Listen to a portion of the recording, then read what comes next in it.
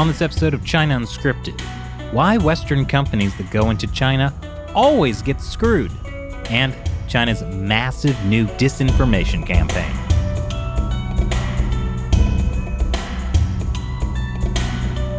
Welcome to China Unscripted. I'm Chris Chappell. I'm Shelley Zhang. And I'm Matt Ganeshta. And this podcast is sponsored by Drake Illusion. Drake Illusion is a software company that offers a cloud computing solution to manage all aspects of your business: accounting, product management, inventory, and more. Drake Illusion ERP system is capable of replacing your QuickBooks and provides a solution that can grow with your business. An enterprise solution for your small or mid-sized company is now available at your fingertips. So something kind of interesting happened to me today. I made a tweet about how China is a country that uses gang rape as a form of torture. And I was really surprised by the response. A lot of people were like, source? What are you talking about? People had no idea. What was your source? Were you talking about something specific or just... Well, just that China is a country that uses gang rape as torture. This is something try it out. Google China gang rape. You'll see a lot of information about it. So I'm not sure. Visual. Yeah. It's not visual. Well, but I mean, we had a Uyghur on the podcast who was talking about what happened to him. Yes. We've had many Uyghur women have talked about what's happened in the vocational training centers. Yeah. Mhm. I mean, sometimes technically it's not gang rape. It's just rape. But that's not really better. Sometimes it is just rape. Yeah, it's just one person. Sometimes it is gang rape. Yeah. Falun Gong practitioners experience this a lot too. I mean, I think it is a pretty common thing that happens in the prison and labor camp system. Especially, there's this thing that they do where essentially the guards will let the prisoners, if you're a Falun Gong practitioner or, let's say a house Christian or a Tibetan, somebody who gets put into a labor camp or a prison, right? Because there's regular, actual criminals in there as well as dissidents. There's criminals in prisons. It depends what you're in. If you're in, a re-education, if you're in kind of one of those brainwashing centers, it might just, be all Falun Gong or whatever, right? Because they're trying to essentially, they call it transform your beliefs. But if you're put into a regular prison, there are actual hardened criminals in those prisons. So what they might do is just have the prisoners essentially, kind of do the torture for the guards in a lot of ways to kind of when the new prisoners of conscience come in. So in cases there have been documented cases where women were put into male prisoner cells and left there. Mm-hmm. And then, it's technically not the guards doing the raping, right? Which is interesting because this is not something that is just a few cases of localized abuse. This is part of the system. Mm-hmm. As we were talking with Levi Browdy last week, these labor camp, these detention systems, the Communist Party studies what works in these systems, and things that work, they train other places to do. I think there were two Uyghur women who went on BBC a few months ago and talked about the systematic rape that goes on in these concentration camps in Xinjiang, and how in many cases it seemed that these were outside men who were coming in and actually paying for the privilege of being able to rape Uyghur women. One woman talking about how she was essentially put in charge of grooming the other women for the young pretty girls to be raped essentially. So it's not something that's condoned. So they're basically running a human trafficking brothel. I mean, I'm sure they're making money off of it too. The thing that happens, there's a lot of corruption in China, and there is. Yeah, there is. Right. We've only talked about it a million times, but in terms of the prison system, where you have kind of the prison guards or whatever, often there's kind of an extortion racket they run on the side where they might extort the family members of the prisoners to if you pay us some money, you We know, won't rape your family. something like that. Or, you might be able to see your family member. Uh-huh. Or, it's just like, you have to pay for them to be in prison, essentially. Like, there's all different ways to do it. But, like, it's a money-making system because a lot of, like, China's government, the financial system is kind of dysfunctional in a certain way. It's like a lot of the local governments have to find funding for themselves for a lot of things. It's the same reason that hospitals in China do forced organ harvesting, because it's a way to make money. A lot of money. That like a lot of huge money. amount of money. But so like prisons are also incentivized to make money. So that's where the forced labor comes in. Yes, definitely. H&M or some big Nike, some big company contracts with a local supplier or a local company, and that company contracts with another local company, and that company does business with the labor camp. And then Often disguised as something else, so Right. you don't actually know. so you have enough pieces of the supply chain that it's hard for the Western company to track the extent of it if they're not super incentivized to track the extent of it, and I think they're not. Yeah, and I think that like often it is the Chinese companies that they're working with that actually know what's going on, but they're incentivized to hide it from the foreign company. I remember Financial Times did this article a few years ago about essentially prisoners in China like peeling garlic to be exported. Like when you get a lot of the world's garlic apparently comes from China. And also, and this will tie back into everything, China makes most of the world's solar panels.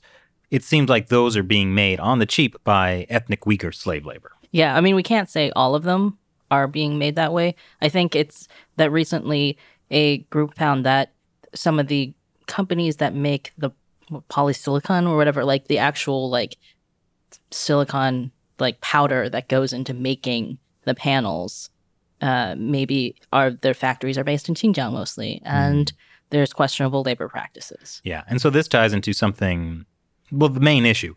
John Kerry, Biden's former vice president, Biden's climate envoy to China, just got back from China and said something like, the U.S. and China, we disagree on human rights issues, but we have to work together on climate issues. So like with the solar panels, like, okay, we have to work together on climate. Solar panels are a way to deal with the climate, but they're made by ethnic slave labor. Do we ignore that because we're talking about climate? And this ties back into the whole, China is a country that uses gang rape as a form of torture. Like this should be the way any discussion about China should be framed. It's the same issue with the genocide label.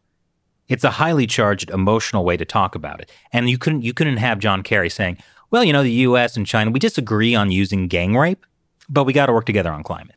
Right, or we disagree on genocide, but it's the same kind of thing. But I think like if you could say that like climate is so important that we really should ignore these other things, which firstly I think is stupid logic, but let's say that's your logic. It still doesn't work. And the reason is, if China is a country that uses gang rape as torture and is putting ethnic minorities in, labor camps, then why would you trust them to fulfill their commitments to any agreement you make with them on climate? Like it is a dishonest and evil regime.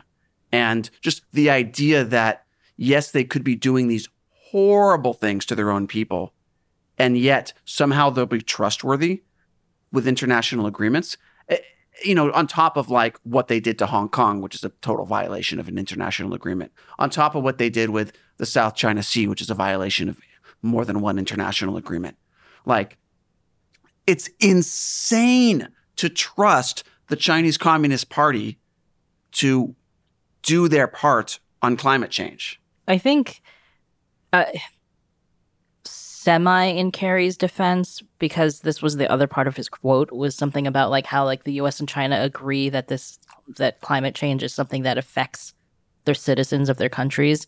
So it was almost like he was saying, well, China understands that this is something that is in their best interest, but I don't think that's necessarily true that they see it as in their best interest. Well, I think that's not quite what Kerry said. I think what Kerry said was that, like, climate change is the big issue that affects the citizens of both of our countries. China understands that. I think he was saying, like, from his perspective, I mean, obviously, the Chinese government must understand that if this is hurting the Chinese people, that affects them, the Communist Party. Completely missing the fact that the Communist Party is an authoritarian regime that uses gang rape as a form of torture. They don't care if people go without water. They don't care if people start to protest about the climate because they won't be able to. Well, I would say, as Michael Bloomberg once said, China's not really a dictatorship because they have to be accountable to their people. Well, he didn't say that they had to be accountable to their people. He said Xi Jinping has to be accountable to his constituency. And I don't think other party members yes, at the top. He wasn't saying that the constituency was the Chinese people. You're Why right, do you keep making me defend these people? This is what it's like to deal with Shelley, accuracy ninja. Yeah, like, this is not quite what he said. True. Yeah, okay. I'm very glad when I said China is a country that uses gang rape as a form of torture, there was no, well, actually. I mean, they do. They do. Right. Well, actually, Chris, it's the Chinese Communist Party, not China. But hey, I don't sound like a douche when I say it, right? Right? No, you're super nice. I'm the one who sounds like a douche. Okay. But yeah, it's true. But so I give an F in the chat for Matt. I was exaggerating. No, please don't. No, it's a good thing. I just found out what that means. F? Yeah. It's failure, right? No. It's a reference to I believe it was Call of Duty. Do you know, Shelley? I don't know. I don't remember. So it was a video game, Call of Duty. By the way, we're going to start a video game channel. It's going to be great. Call of Duty, there's like some scene where like your character like is at a funeral or something so you, the player, has to press F to make your person salute in honor of somebody. So it's like saluting the fallen, basically. Got it. So F in the chat for Matt. Yeah, F me. Hey, that was good. So you're right. I was somewhat exaggerating what Bloomberg said, and I appreciate your accuratizing it. But the point is that I do agree that it's if the Communist Party suppresses dissent enough and keeps the right people with power happy enough, like just marginally above whatever that threshold of protest is, then they can maintain power. And despite being the people's democratic dictatorship, it's not particularly a government of the people in general. It's just a government run by those elites who are trying to maintain power. And I would say, yeah, okay, you could argue any government is to a degree like that. But I don't think a lot of governments are to the extreme degree that the Chinese Communist Party run government is. Or simply put, China is a country that uses gang rape as a form of torture. Yeah, I mean, generally, it's not the elites who get gang raped, right? Like remember, they aren't the ones. Well, sometimes eventually they get persecuted. Doing the raping, I think is what Shelley was getting at. Well, no. Actually, what I was going to say is, remember there was the case of that one kind of like upper middle class Chinese guy who died in prison after playing hide and seek? No, it wasn't that case. It was like, was it that case? Now I'm getting this mixed up. There's like, then the police tried to say that he was picked up at a karaoke bar, like implying that he was like, at a brothel, and that's what. But like, he essentially died after being in police custody for like 24 hours or something like that. Yeah, I think they did say that he was playing a game of hide and seek with the police, and he died somehow. Yeah, there was a guy who definitely that was the case, and I can't remember if this was the case or another one. But like, it garnered a lot of anger in China because this was a case where it kind of made the upper middle class think that like this could. This could happen to any of us. Like the police are unjust, because generally, generally because of the way that the propaganda works in China, it's assumed by the average Chinese person that if you're persecuted, it's your fault, right? You've done something to deserve it, right? So, for example, like Uyghurs, like this is all blamed on terrorism, as if like terrorism is an excuse to essentially imprison millions of people. But They're like all terrorists. but that's the excuse. Like, similar with Tibetans, they're all separatist. With Falun Gong, it's, they're heretical, they're occult, like this kind of stuff. So it's always seen as like, well, if you just were a reasonable person, the Chinese government wouldn't have to come after you.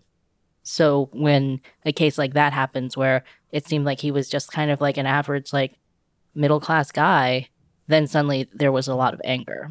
Yeah. That's another reason that, like, whenever it comes to stuff involving children in China, like, that's the one time when people will really get angry and protest.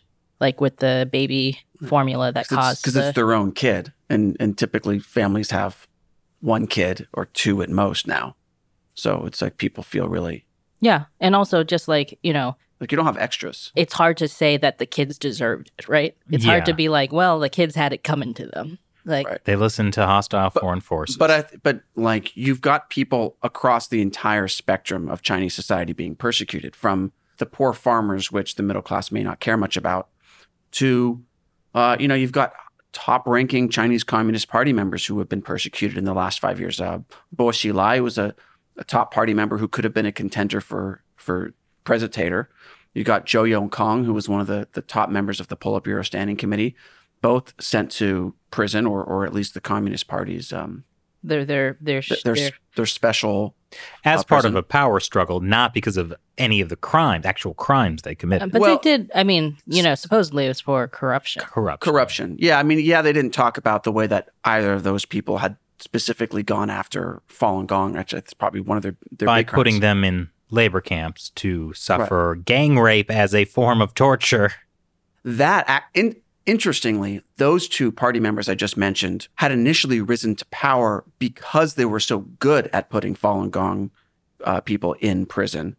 And then when they got taken down by the anti-corruption campaign, none of the Falun Gong stuff was officially mentioned. But that's, of course, because the Communist Party just can't redress this issue because it's too complicated. But well, I mean, it's still going on, so you can't. Because they're still doing it to Falun Gong. And I didn't realize till last week when we had Levi Browdy on the podcast, like 20 to 40 million people still practice in China. Like that's a very substantial number of people. Well, that are engaged in civil disobedience. Yeah. And then that doesn't include the number of people who probably just practice Falun Gong, like in their homes or whatever. Right. But no, my point isn't about Falun Gong. My point is that when you have all these different groups who are being persecuted, including high-ranking Communist Party members, it becomes increasingly dangerous from a power perspective for the Communist Party leadership to keep going after people. Because, like, yes, Xi Jinping can take down his political enemies who are top-ranking party officials, but there's a balance, because if he does it too much, then every party member is going to be like, well, am I next? Maybe I don't want to be, like, maybe I should rise up. And I don't think we're there yet with party elites. We're not. Or if we were, we'd see it.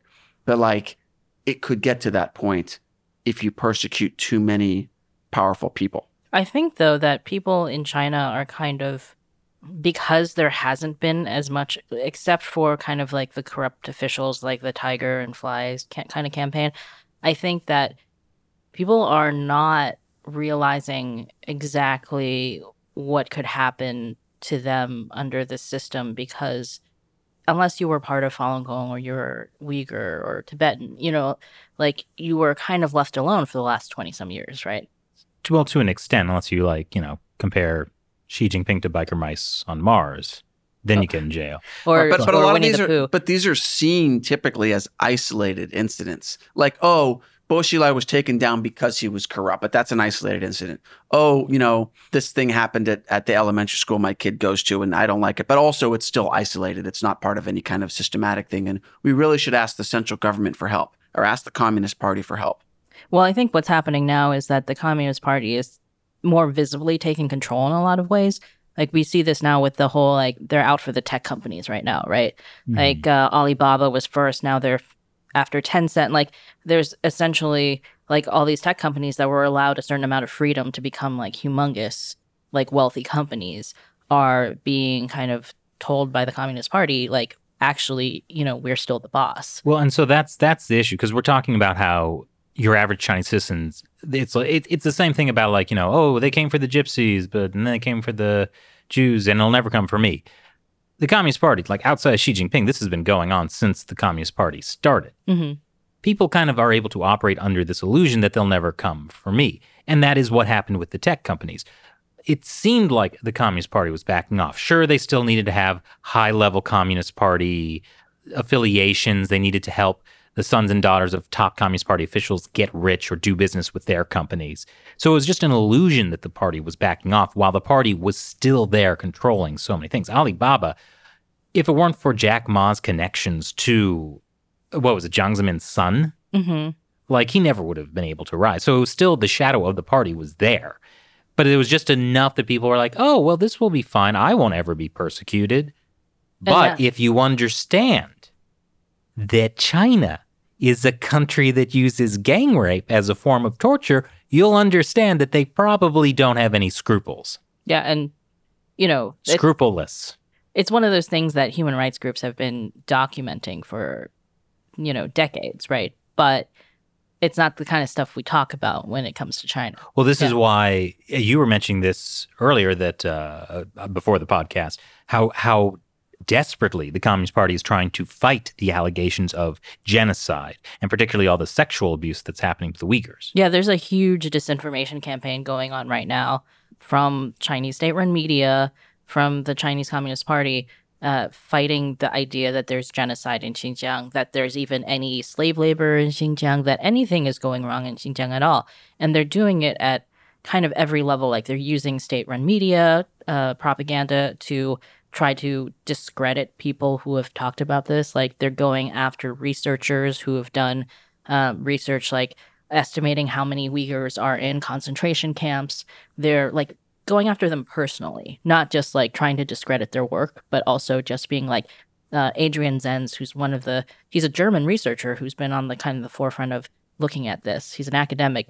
They're calling him like a far right person, Ooh, far right. So they're basically just using ad hominem attacks, essentially, where like it's definitely nothing to do with the work. It has to do with other things that they think trying they can to go make after you people like radioactive, right? There was another woman, Vicky Xu, who is she's a Chinese Australian woman who works for the Australian Strategic Policy Institute, and she wrote a large chunk of their report on how there's slave labor in Xinjiang. And they've been, the Ministry of State Security has been following her friends and family in China. They started like a smear campaign on Chinese social media to accuse her of being like a sexually promiscuous, like, it's just like, it's like weird attacks that they're using, but essentially because they can't deny the things she's actually saying. Well, I mean, China. Also they want to call the Australian Strategic Policy Institute like a hostile foreign force that's being set up by the Australian U.S. governments to so they just make up things about people who criticize the CCP. Well, it's like you were saying this earlier, Shelley, that like with the two Uyghur women who have come out and like described the sexual so torture. Then the Chinese Communist Party tried to go after them, and not just them. There were other Uyghurs who came out and talked about what's happening in the concentration camps. And for example, one of the women talked about being in a camp and her experience there, and then the Chinese Communist Party trotted out her brother on state-run television to talk about what a liar she is. Like, she's outside of China now. She's in another country. Her brother is still in China.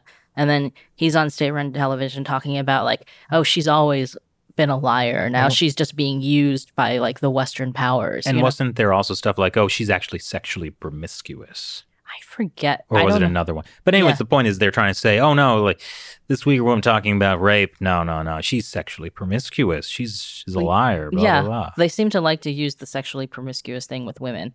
But, like, also just in general, they're just like, okay, they're being used, like, by Western powers. That's another thing, because the U.S. State Department was the first to come out, like the first government entity to come out and say that there's genocide in Xinjiang. And now that was under Pompeo, right? Yeah, that was under Pompeo at the beginning of January of this year, or not the beginning, but in January this year. And now the Canadian Parliament has said that, the UK Parliament has said that. Like there's been, the US, the EU, and the UK all sanctioned Chinese officials for the genocide and crimes against humanity. Well, which is great, but you do see a lot of resistance in these countries among some factions in the government and society. They don't like that claim. Right. Like the Trudeau cabinet, they didn't vote on like the genocide thing. Yeah, I mean, the UK Parliament, I think it was the House of Commons that, voted that this was genocide. And then the British government, like Boris Johnson's government, was like, we do not have a comment on this, Well, it's because it goes back to the issue. If you actually acknowledge like, oh, the Chinese Communist Party, they're committing genocide, they use rape, then you can't have any kind of normal interactions with them. You can't just like hand wave it like, well, we have different cultural norms or whatever. But sign this trade deal, between the EU and China. Or invest your bonds in China or invest in Chinese bonds. Yeah, so but like the key fact that now governments are coming out, like first of all, this makes the Chinese Communist Party really nervous. So that's one reason they're really going hard on this whole disinformation campaign, trying to say that everything's fine in Xinjiang. But another thing is that they can kind of use this to their advantage because it's the US who's saying this, like these foreign governments who are saying it. So they can kind of use that whole, like, this is Western imperialist countries who are trying to keep China down, and they're using their puppets, the Uyghurs. Like, it takes all agency away from, the survivors of this type of torture in China. It's just saying that the Uyghurs are just like the patsies, right? Yeah. Of like the Western imperialists, the CIA, like the NED. Like, it goes into like straight that type of conspiracy theory territory. But there are essentially like publications that will say this, or like Western publications that will say this. There are scholars that will say this kind of stuff, like academics who are willing to come out and say, well, it's not technically genocide. Like, we shouldn't really be calling it genocide. And then the Chinese Communist Party uses that, right? And they use that in their campaign where they're like, oh, like these respected Western academics agree with us, that this is something that, like, it's the evil Western imperialists who are using this whole thing to attack us. And they'll even, I mean, like, we're talking about every level from trying to use foreign government officials. Like, I think I saw a Chinese state-run media article about how the Egyptian prime minister or somebody who was supported, China's efforts in Xinjiang, He's a Goa'uld, isn't he? You've been watching. I've been watching a lot of Stargate lately. But, it's just like they use everybody from government officials, academics, business people, all the way down to like people on TikTok and YouTube. Like, someone on TikTok said it's not happening. Gotta believe it. No, I mean, seriously, there's a lot of like Xinjiang, like genocide denialism on TikTok. Well, there's even like these YouTubers, white YouTubers in China talking about like spreading the party line. Yeah, it's amazing that suddenly a bunch of, Western YouTubers who have suddenly gotten access to go to Xinjiang and like are walking around like the town square in Urumqi saying, or in a field. Yeah, like I have to talk about the field guy, but like, they'll be walking around going, there's no genocide here. It's like we made fun of the Chinese state-run media reporter that was doing that, where she was like standing in the middle of the town square going like, there's no genocide. Yeah, Western YouTubers are doing that. There was one guy who, this channel is essentially a bunch of like Western YouTubers who are defending the Chinese government, essentially. And he was in Xinjiang in a cotton field and, basically like asking the farmer whether they used slave labor and, being like, oh, look at all this high tech, like these high tech tractors that you can control with your iPad that they're using.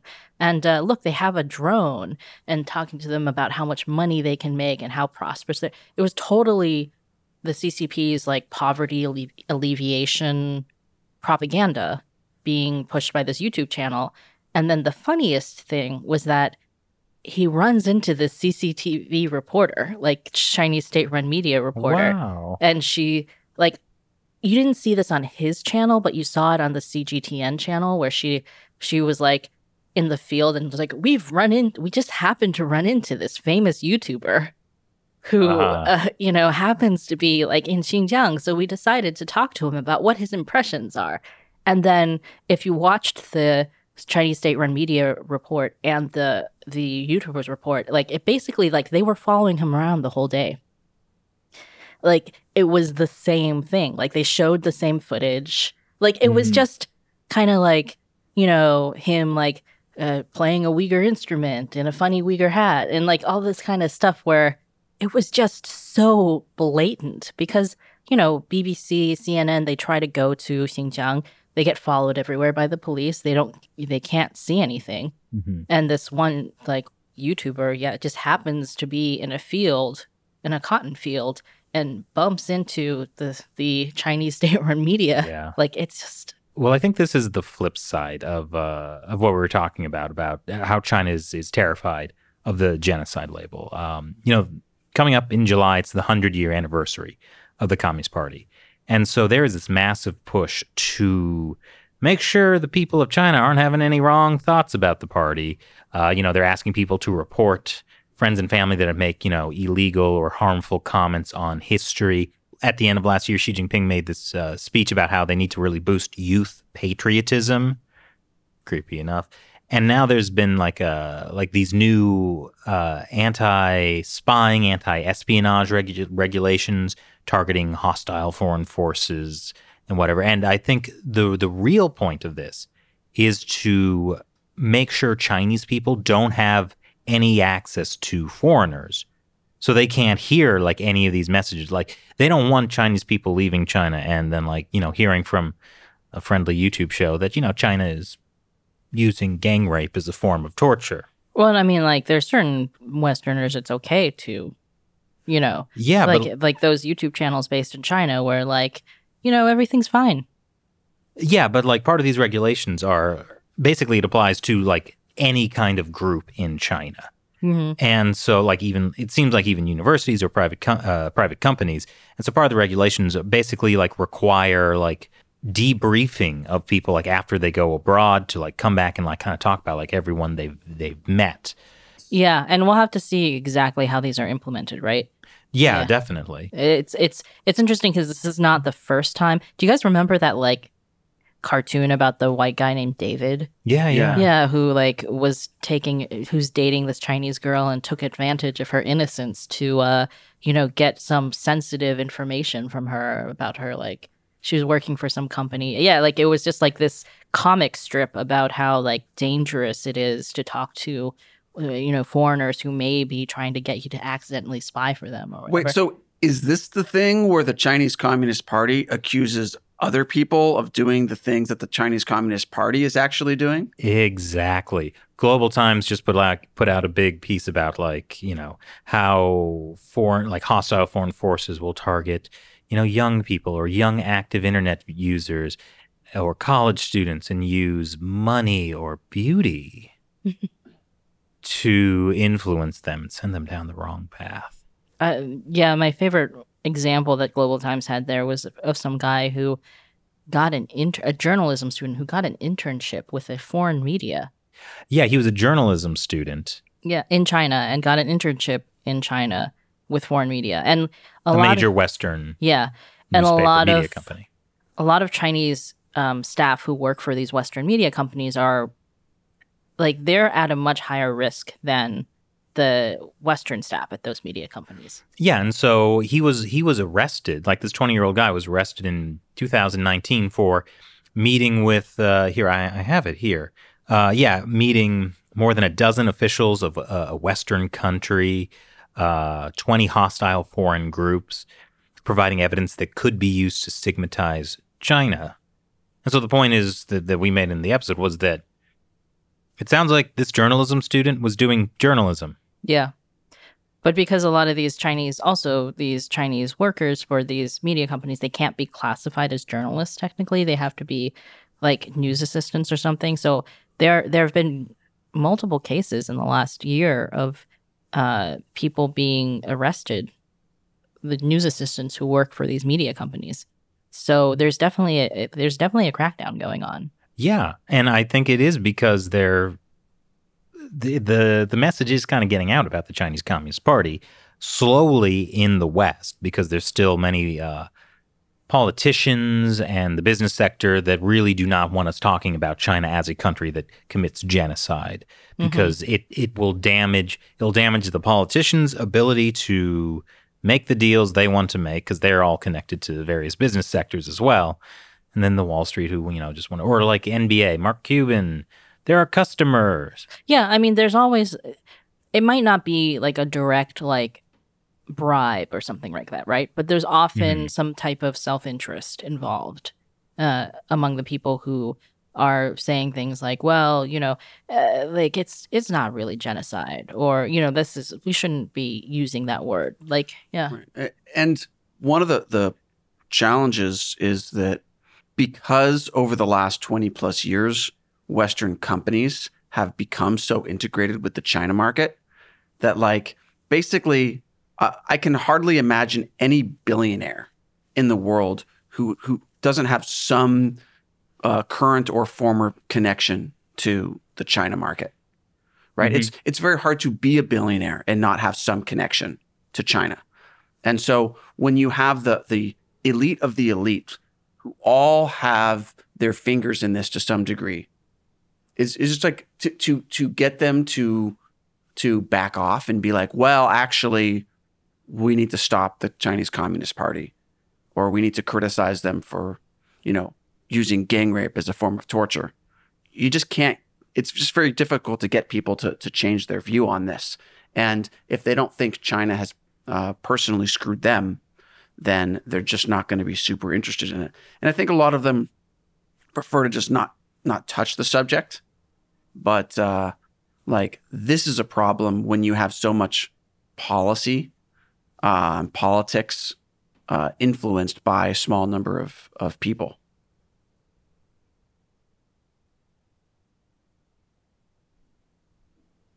What?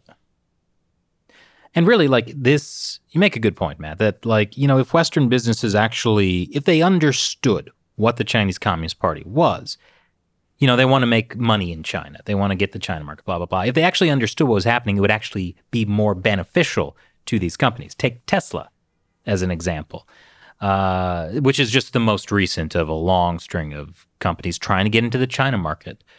When Tesla first went into China, state-run media was like praising them, like, great, Tesla's great.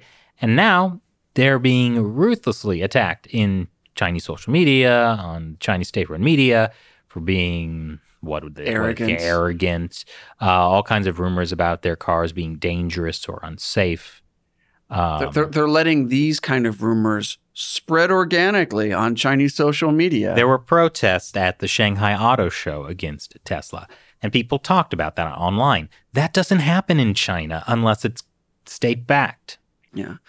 And so, like, it just goes to show you that very smart people like Elon Musk can be so, like, wear these, like, rose-colored The word glasses. is stupid. The word's stupid. They're stupid. Smart people can be so stupid. And I mean, obviously we were, warning Tesla years ago, like, don't go into the China market. It's a bad idea. You're going to get screwed. And this is what always happens, is that the Chinese Communist Party wants these Western companies to come in, bring in their expertise, create factories, and then their technology is either transferred through joint ventures, or it's just stolen, and the people who work at those factories learn how to do that work.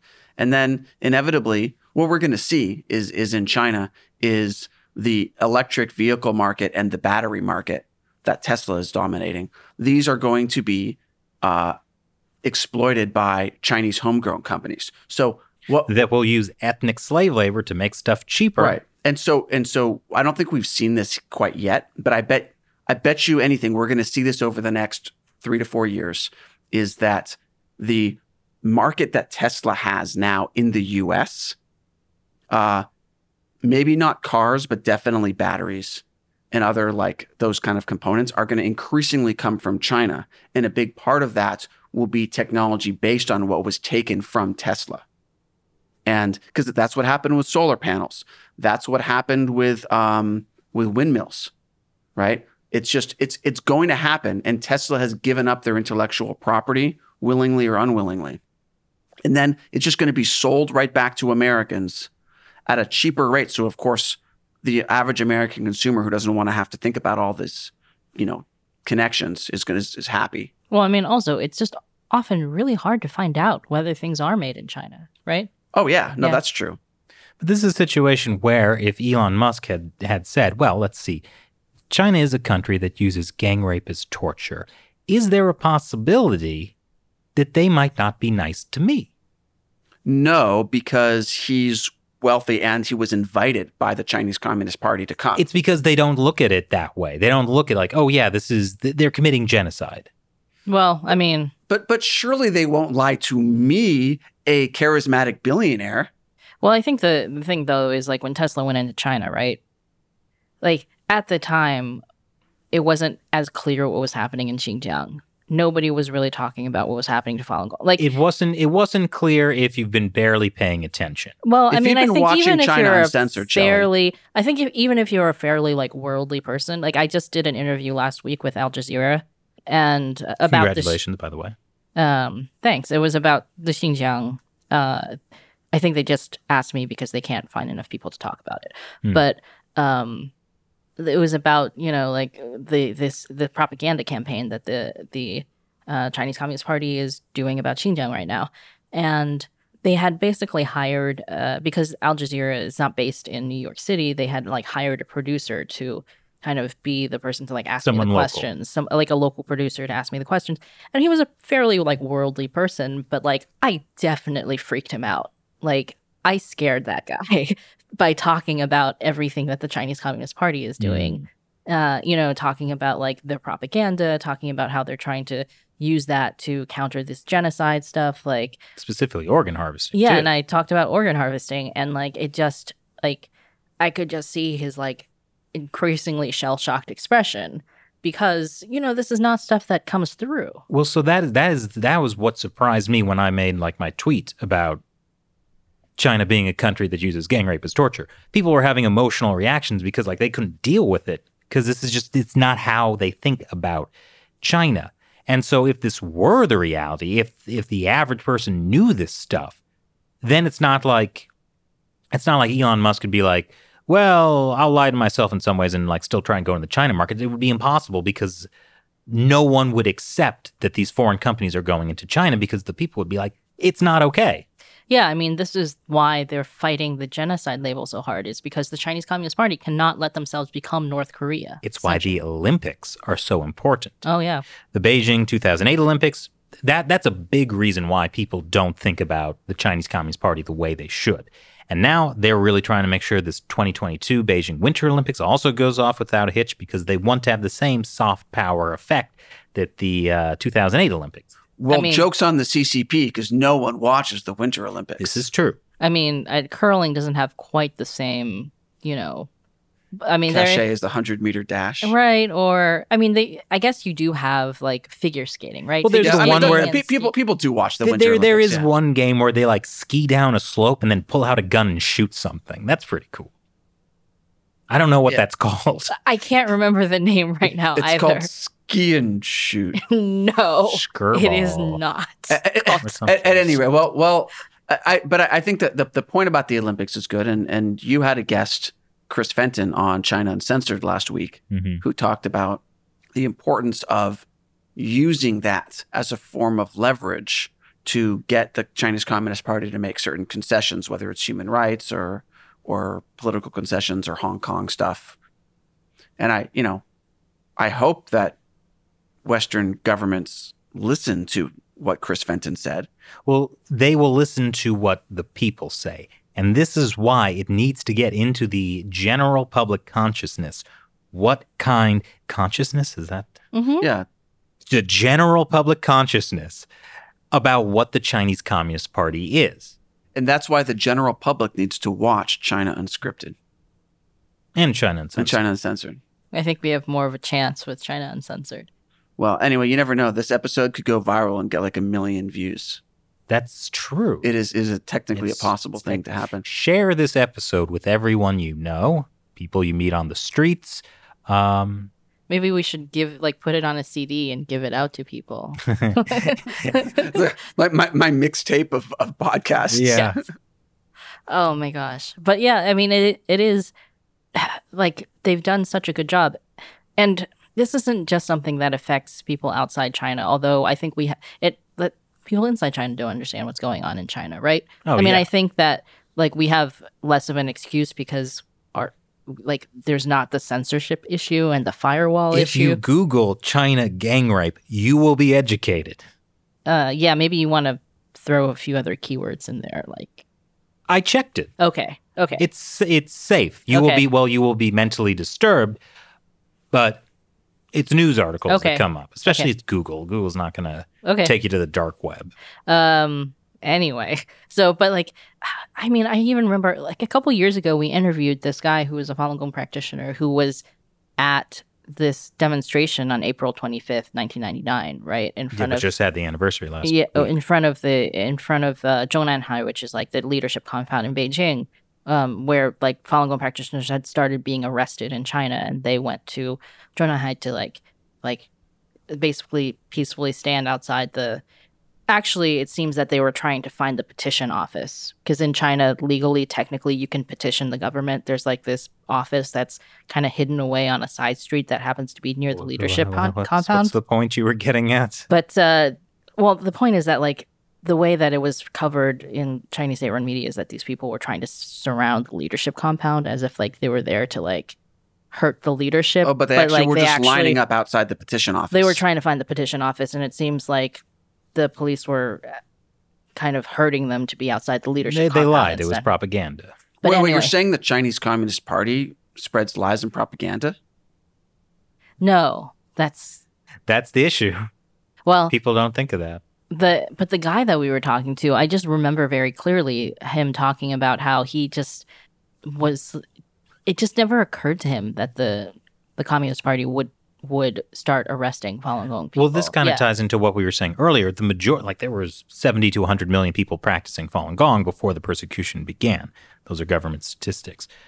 And a lot of this was the Chinese middle class, people who weren't doing anything that was against the party. Yeah, And then suddenly, it's against the party. Yeah. And I think that that's the thing that a lot of people were kind of politically naive at the time because it had been 10 years since the Tiananmen Square massacre. There hadn't been any big political campaigns in between where people were being arrested en masse for anything, right?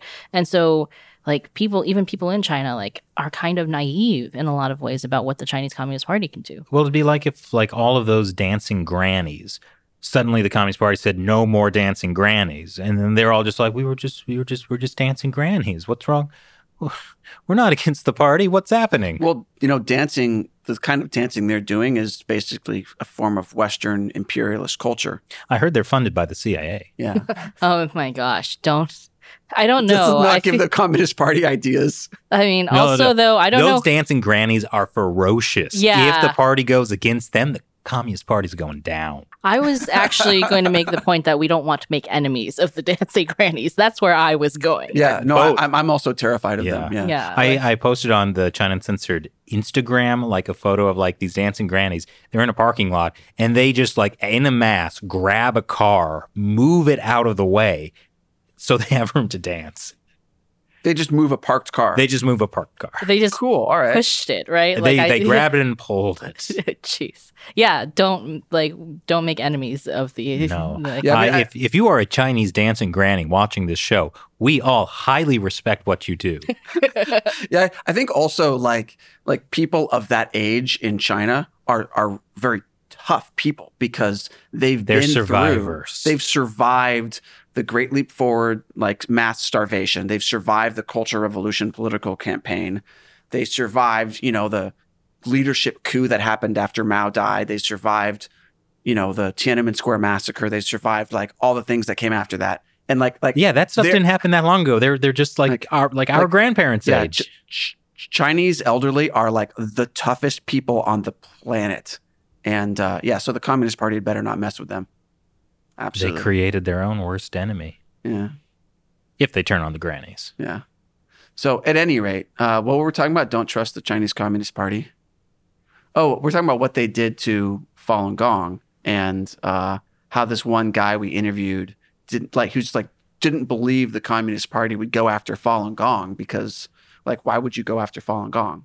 Yeah, I think there was a lot of, like, from other people we've talked to, this kind of, like, idea that, like, if we just explain to the government that, you know, when we talked to that one Uyghur scholar a couple weeks ago who was raped in the Chinese prison, and he was saying that he honestly believed before he was arrested for starting a kindergarten that, like, the whole issue between the Uyghurs and the Chinese Communist Party was a miscommunication issue. You can explain it away. Right. Obviously, it's a logical regime that will not just do horrible things. Yeah, I mean, if they just had more Uyghurs in, like, positions of power that could kind of explain, and then, like, there wouldn't be this misunderstanding. Well, now the Uyghurs are in positions of being in, like, essentially state-run brothels. And that's the other issue. Like, we can explain to the Chinese Communist Party why it's in their interest to work with us on climate change issues. But that has no impact on their decision-making because they don't frickin' care. You know, another good example of this sort of, like, anyone can find themselves on the wrong end of the Communist Party's wrath. Chloe Zhao, the Chinese director who just won an Oscar for her film Nomadland for directing it. What, first Asian winner, second woman? First Asian winner, second woman, first woman of color. Like, a lot of these, you know, like, it was historic win. And then... And as the Global Times had referred to her back in March, the pride of China. Yeah, that's right. Like, at the Oscars, she gave a speech about classical Chinese poetry. Well, I mean, it wasn't about that, but she did talk about it. She talked about it. It's the kind of soft power thing that the Communist Party really loves. As you said, Matt, back in March, they were talking about how great Chloe Zhao is, and, like, you know, she has a big following in China because there's that sense of pride, like, oh, this is a Chinese national who has risen to the top of the Western society. That's a great story. Except some Chinese netizens found an interview she gave back in 2013 where she was asked why did she get into directing, and she mentioned how growing up in China was like a place where not everybody lies. There are lies China, everywhere. Yeah. And now she's been, what's the term? De-peopled? De-personed. De-personed. Well, she's been canceled. But, like, I think, you know, when you talk about cancel culture in the West and we talk about it in China, like, it's the same, ultimately the same principle. But in China, what's happened is the entire state apparatus gets behind canceling someone. So, like, it's an even scarier thing. Well, and so this is the challenge a lot of Chinese netizens are having, because they're like, wait, I thought we were supposed to feel proud about this woman. Yeah. Like, wait, we're not allowed to talk about her now? It's interesting because she's also, you know, she comes from kind of a privileged background. Her dad was, like, a big executive at some big companies. Her stepmom is, like, an actress in China. So, you know, she's not, like, it's not like she was making really controversial. She's not a dissident, really. Yeah. You know what I mean?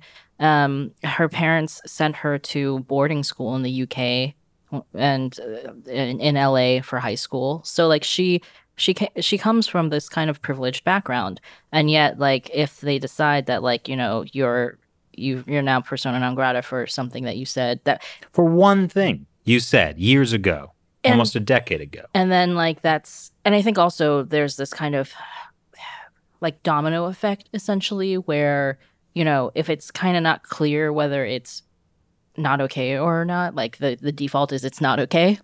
So then, you know, it's all censored. And I think, like, there's been some kind of a little bit of pulling back from the state-run media side since she won the Oscar, because there started to be all of these media reports in the West about how China censored the Oscars because of Chloe Zhao. And so suddenly this is, like, a bad PR move. from them. So now the Global Times has kind of pivoted to like being like, well, her film's not anything real special, but yeah, it's still nice that like, that she's won, but it really, her win just shows how much racism and sexism there is in the US, because it took 93 years for like an Asian woman to win Best Director. It's the poisoning the well thing we were talking about earlier, how like, they will attack you for something else to try and distract from the main point. So they basically attacked the entire like Western movie culture for not having enough Asians, which is not the point of what happened. Well, I think also it's that there seems to be some kind of, I think even like 5 or 10 years ago, there would have been more kind of pride at Chloe Zhao succeeding in the West, right? But now the Chinese Communist Party is trying to build up its own culture to be just as good as, or maybe better. So it doesn't matter if you win the Oscars. What really matters if you win the Chinese version. The Chinese equivalent of the Oscars. Like the point is to like make the Chinese institutions, Chinese like awards, the Chinese Olympics or whatever, right? Like make that like even more prestigious than the Western versions. And the great thing about the great thing that happened with Chloe Zhao is, and this kind of ties back to Tesla, she is directing The Eternals, the next big Marvel movie. And, I'm sure in Disney's calculation, they were thinking, oh boy, we get this famous Chinese director. It's going to do great in China. And Marvel has done great in China, lots of big money. But now it's all kind of up in the air, because who knows how the Communist Party is going to treat a foreign movie directed by a non-person, a depersoned. Yeah, I mean, she could be rehabilitated. She could be rehabilitated. Right, but the fundamental problem is that Hollywood wants to do business in China. A country that uses gang rape as a form of torture. Yeah, I mean... Oh, I didn't know that. Mm-hmm. Well, I think that... Where's the source? Well, I think that, I mean, that's not, asking you for a source isn't, like, unreasonable, But there are the sources, though. Yeah, just Google China gang rape. People really seem to have a hard time with doing that. But I think it's also the way that Disney thinks about pandering to the Chinese audience, which is not... Pandering. Okay. But, like... We're getting to the end of the podcast. I'm sorry. Well, my point was going to be that, like, just to be... Your point before I said something really stupid. I wasn't going to put it that way. I'm really good today at putting things into the right... I'm framing things right. Okay. Well, my point was going to be that Disney thinks that, having a Chinese director would boost the film, but that's not really necessarily like how it works in China, because there's lots of films in China that are all made by Chinese directors. You know what I mean?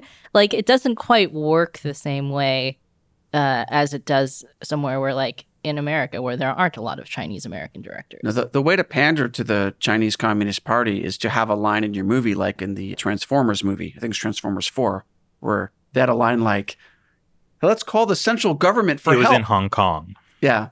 And they wanted to call the central government for help. You're like, just like that kind of thing. And obviously, we've talked before about movies that go even further than that. But yeah, that level of pandering, Hollywood is willing to do. But also, like, the irony of this is that Hollywood is, like, what's happening to Hollywood in China is basically what happened to Tesla, what's happened to all these Western companies. And the path for Hollywood is, ooh, look at this great China market. They start to make some money. Some of it's artificial because of the way they inflate theater numbers, but a lot of it's, real money. And then, but they have to hire locals and do joint ventures and stuff. And when they film in China, and now you've got Chinese homegrown film studios that have learned all these techniques. They're making Chinese homegrown movies that are of really good quality. Well, I mean, I don't know that they're really good quality, but the point is that the state is behind the Chinese homegrown movie industry. And eventually, Hollywood is just going to get partly or fully kicked out of China so that market can be dominated by Chinese movies. And those Chinese movies are going to show in, American theaters Mm-hmm. that are owned by Chinese billionaires. Right. I mean, AMC was purchased by a Chinese company. I'm not sure if it's still owned by Dalian Wanda. Wanda Has had some issues. They've had some issues. I mean, also theaters have had issues in the last year. But But Not like, in China. I just saw something about how it's the largest movie audience in the world now. well, Hey, and- we should get we into should get there. into Yeah, the that's China market. basically kind of Right. what the And- article and was so saying. all the Western companies, without exception, that go into China have either been screwed, will be screwed, or are currently in the process of being screwed because China, say it with me, is a country that uses gang rape as torture. That needs to be the framework for any discussion about China and the Chinese Communist Party. That's going to be up to you watching. Seriously, when you're talking about China with your friends and family online, this needs to be the context of everything. Put it into terms that will really make people think. Yeah, that's why we often don't get invited to parties anymore. Yeah. That and COVID-19, the virus that was spread because of the Chinese Communist Party's cover-up. That's right. But also Prior to that, it's because we would say things like, "Oh, what do you do for a career?" Well, I talk about how China is a country that uses gang rape as a form of torture. What do you do? How's the kids? the exit's right there. Kids. Your kids are really growing fast. So, in China, there was a systematic forced abortion campaign. Women were forcibly sterilized. So there could only be, why? Where are you taking me? Why? No, I would actually often find myself kind of like in a corner talking to a few people about the Chinese Communist Party. And I don't mean for that to happen, but it always It happens. Yeah. gets there. Yeah. Yeah. Yeah. We are not fun at parties. Yeah. Like that or like 20-year-old cultural references. Remember Snick? Boy, you didn't have Nickelodeon. Your No, I'm Chinese sorry. parents. Yeah, like no cable. Clarissa explains it all. Those are my Roundhouse. references. Down at the Roundhouse. Yeah. Are You Afraid of the Dark? Oh man, there Oh, were such good shows. Canadian made. Whoa. Okay, I no longer like that show. What was a good one? Pete and Pete. Do you Yeah. remember Pete and Pete? Pete and Pete. Yeah. I have the DVD, Shelley. I'll show you. Pete and Pete holds up. That's the important takeaway. of Wait, this you have episode. the DVDs? Of Pete and Pete? Yeah, it's great. Wow. Michael Stipe of REM was in it as like this creepy ice cream man in one episode. It was great. It was a really good show. It holds up. I mean, I watched Wishbone. I don't know. What's the story, Wishbone? And that ended up being like what you do in life. What's the story, Shelley? Yeah, I didn't see that coming. Really? I should have been watching, TV shows about accountants. That's what my parents wanted. You can be anything when you grow up, an accountant or a doctor. Preferably a CPA. Is that when you like It's a resuscitate someone? It's a certified public accountant. Yeah. It's an accountant, but you also have to pass some tests. Hey. Well, speaking of accounting, this podcast is sponsored by Drake Illusion. Drake Illusion ERP system makes it possible to manage all areas of your business. It can replace QuickBooks and do much more, from automating tasks to software development as needed. It's a cloud-based enterprise resource planning system that allows you to have business-to-business communication. It helps you manage multiple e-commerce platforms and shipping carriers from one centralized software. It helps you serve shoppers across all your sales channels from one solution. It's an all-in-one platform for your small or mid-sized company. Drake Illusion offers a solution that grows with your business. And now, Drake Illusion is offering up to 60% off for new clients. If you run a small business or a mid-sized business, Drake Illusion could be the perfect solution to save time and energy managing your company. For more information, go to drakeillusion.com/ERP. The link is below. Once again, I'm Chris Chappell. Oh, I thought you were going to say thanks for watching this episode. Okay. I might, if we do the thing. I'm Shelley Jung. And I'm Matt Ganesta. Line.